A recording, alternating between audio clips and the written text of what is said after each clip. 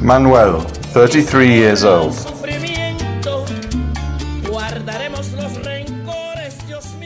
El Salvador is green and lush, has an excellent climate, gorgeous beaches, and hard-working people. It is not a poor country, but an impoverished one, because it has been plundered so much by our rulers. El Salvador's biggest problem is violence and crime, specifically the gangs, groups like the MS, the Mara Salvatrucha, and the Barrio 18.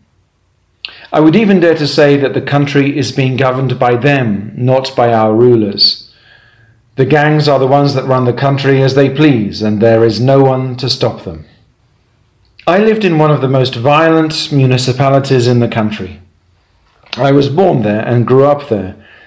At school, I had classmates who lived in different parts of the neighborhood. As you grow up, you begin to distinguish between different gang territories.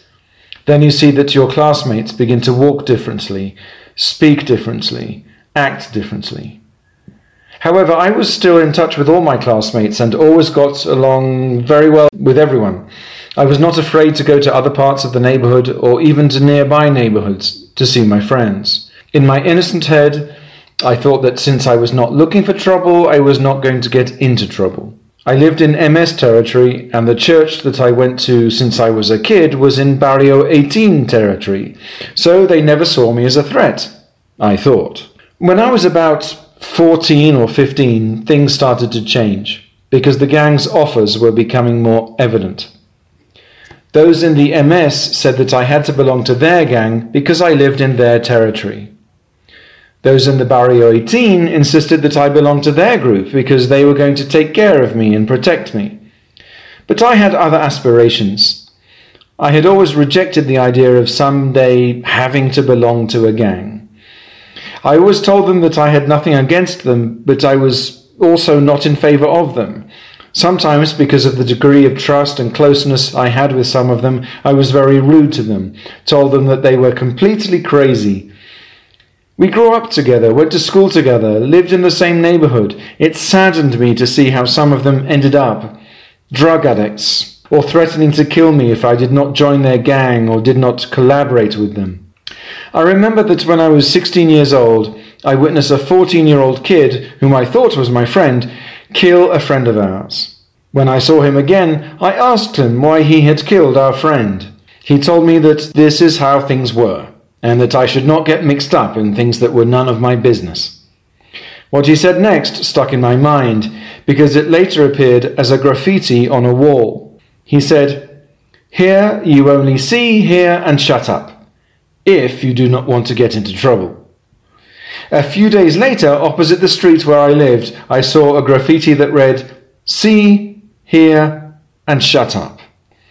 One day when I was studying public relations at the university, I got off the bus near my house and was shot at.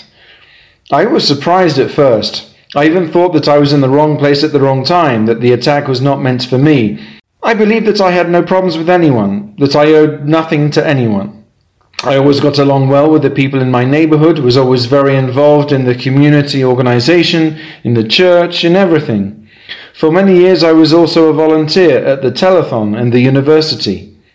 Then the gang members came looking for me and told me that it had been a warning, that the idea had not been to kill me, but they made it clear that when they found me, they were not going to think twice about filling me with lead. That is what they told me in those exact words. A classmate of mine from the 3rd grade told me so. He said, "If we are not friends, we are going to be enemies. Because if you are friends with the other guys, you are my enemy." I remember that after that, he never spoke to me again, and every time I saw him, I felt afraid. I even stopped walking through my neighborhood. Instead, I walked around the whole block to grab the bus somewhere else. That was when I began to live in fear. Sometimes I even dreamed that I saw them on the roof of my house. I thought sooner or later they were going to kill me. I even thought that I was going to have to pick a gang.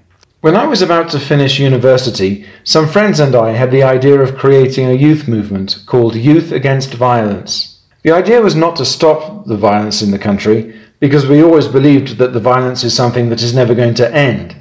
But we did dream of one day working on youth policies and trying to reduce acts of violence in the country. We even received the support of USAID and the European Union. Then I decided to withdraw from the movement, to focus on my work. I feel like my job in the city hall of my municipality was the final trigger for my problems with the gangs. The city was one of the violence-free municipalities that were part of the gang truce during the administration of President Mauricio Funes. Between 2012 and 2015, I was a public relations officer and managed the mayor's communications team. I was almost always by the mayor's side at his public events, taking photographs and videos. When I was not in the field, I was on social media, writing speeches or sorting out the details of interviews and media reports. That job required me to approach many people. During the truce, I had to talk about that initiative and get in touch with gang leaders. As a public relations officer, it was my job to get the population to believe that the truce was a success and that the mayor had brought peace to the municipality. As part of this spectacle, gang leaders and some government officials, including from the central government, were brought together to sign a peace pact. It was great to see rival gang leaders shaking hands, even hugging each other and apologizing for committing crimes. Any citizen would be touched by that and have very high hopes. I feel that the truce was a political stunt that never worked. The main objective of the truce was to stop the murder of citizens. The gang leaders were given benefits so that no murders would be committed. Yes, there was a very large reduction in homicides, but how many people began to disappear during that truce? Because the homicides no longer meant I go, grab the person in the street, put 5-6 bullets in them and leave them there. Instead, the thinking went, I had better get rid of the person so that nobody knows where they are. That was not in some public policy, but it is something that I became aware of. There came a time when the truce broke down, and there were many murders between the two gangs, including within the Barrio 18. There were many murders near my house, to the point that it was very common for us neighbours to hear shootings. It was quite normal for us to go to the store to buy some things and see a gang member lying shot in the street. People were also regularly extorted. Robberies were committed in broad daylight. Gang members got on buses and robbed everyone. From my point of view as a citizen, the truce never worked. Although I also have my point of view as a government employee, and the government said the truce was a success. I saw it from both sides, and from my point of view, the truce was something that never really bore fruit. I was repeatedly threatened by the gangs.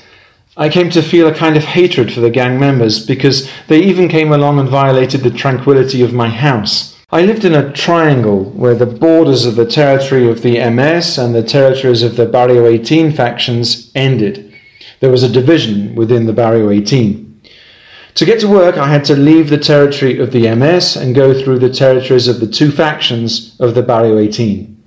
Since I lived at the point where the three groups' territories butted up against one another, my house was sometimes used as a bridge. If a Barrio 18 gang member wanted to go and murder someone in MS territory, they could easily climb on the roof of my house and return that same way to their territory. Sometimes the police came and knocked down the door of my house because they thought we were hiding gang members. One time I came home to find the doors knocked down and the house in disarray. I panicked and said to my mom, "What happened?" She said to me, "The police came in and turned everything upside down. I want to know if you are mixed up in something, because they took marijuana out of your room and said you were selling marijuana to gang members." That was a surprise for me, something I could not understand. I think the police officers left the marijuana in my room, because the gang members carried out their attacks from the roof, but they never broke into my house. And when they did come in, they just stopped for a few minutes to catch their breath, and then they were gone. So that time, I went to the police. I did not go to file a complaint. I went to insult the police for what they had done, because I felt very offended by them. I really like plants. I had very nice trees in my garden. But since the gang members used them to climb onto the roof, I had to cut everything down. That caused me problems. because the gang members came and asked me why I was getting in their way, why I had cut down all the trees. But cutting down the trees did not stop them, because they always came up with something else. They had all sorts of tricks to get onto the roof and do something illegal. Members of the MS went over to the territory of the Barrio 18, and members of the Barrio 18 went over to the territory of the MS over my house. So both gangs thought I was collaborating with the other side. The Barrio 18 tried to kill me because they thought that I collaborated with the MS, and the MS tried to kill me because they thought that I collaborated with the Barrio 18. To stop this situation, without knowing anything about construction and brickwork, I bought bricks and built a wall with my own hands. Following that, I was seriously attacked in my home. The kids of the MS came and put a pistol to my head.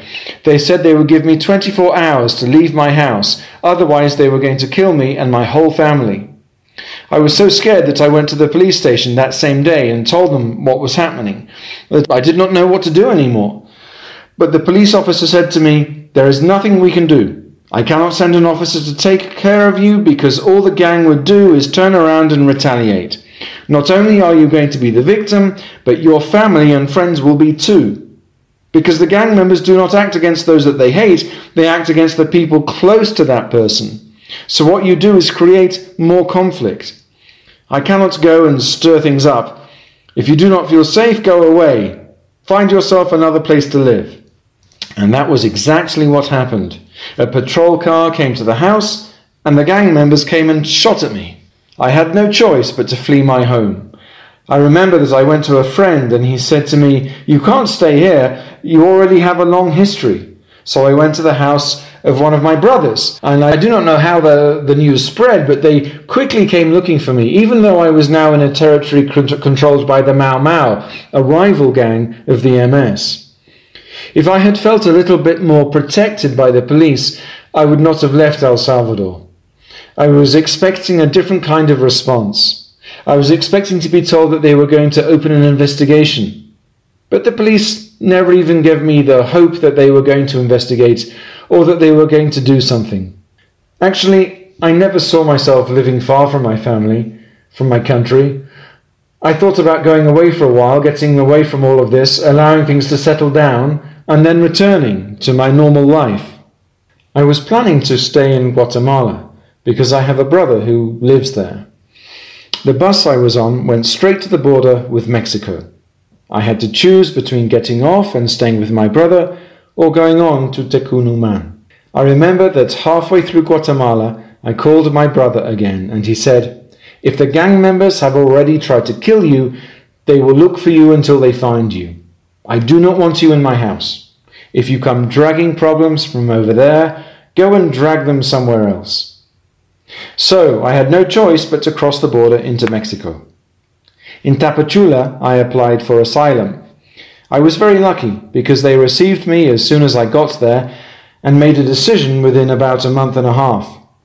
Later, migration called me to give me my permanent resident card.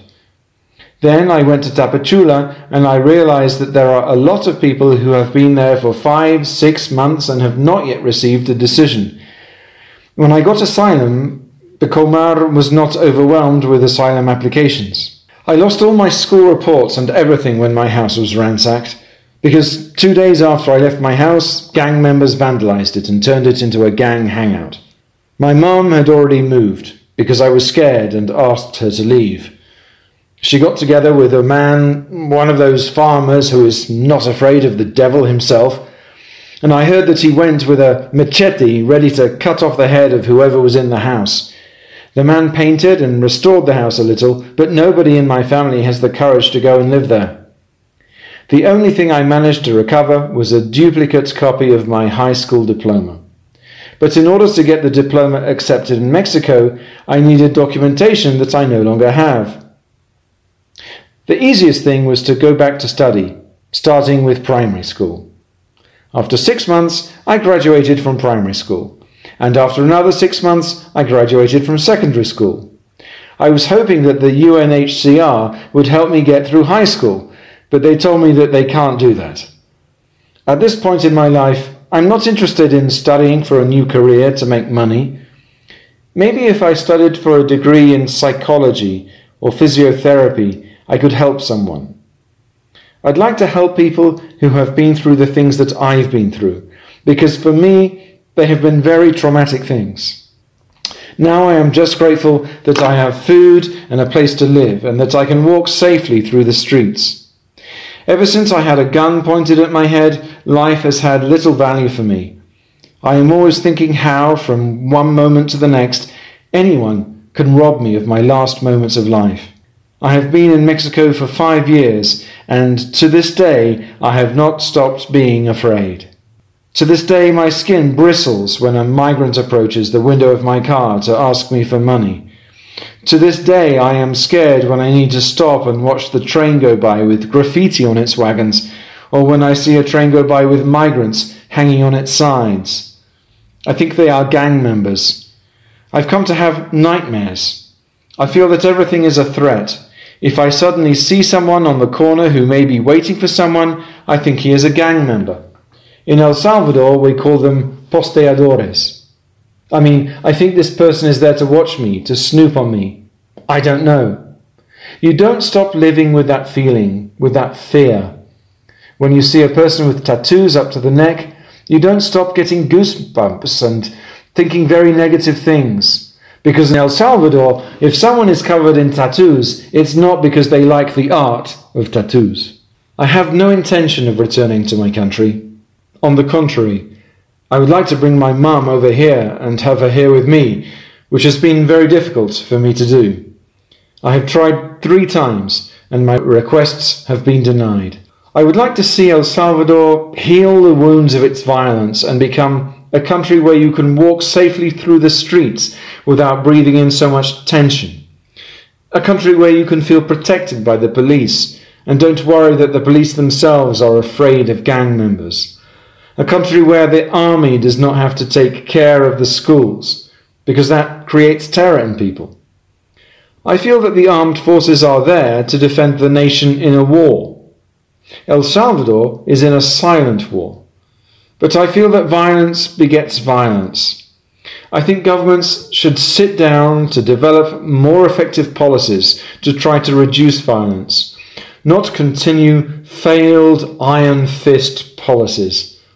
I would like the mayors, the congressmen, the presidents of the republic, all the rulers to start by changing their way of thinking, so that everyone works to promote peace in the country. If I could picture a change in Mexico, I would emphasize improved accessibility to public services. It does not strike me that education is very accessible here, nor that health services are of good quality. If we don't have social security, we need to pay for health services, even if they are public. If I could ask for a change in Mexico, it would be a policy aimed at the equality of nationality, so to speak. I've noticed that many people come here with every intention of getting ahead in this country, but there are places, especially at the southern border, where nobody gives migrants work, even if they have all the required documentation. And if you get work, you get paid very little and receive no benefits. During the 3 years that I lived in Tapachula, I had jobs where my Mexican colleagues earned 600 pesos a week, but I, as a Central American, earned only 300 pesos a week. And my work was the same or even harder than that of the Mexicans. I never received any benefits or social security or anything like that. Mexicans complain when Americans mistreat migrants over there, but Mexicans over here treat us worse. Companies think it is wrong to hire Central Americans.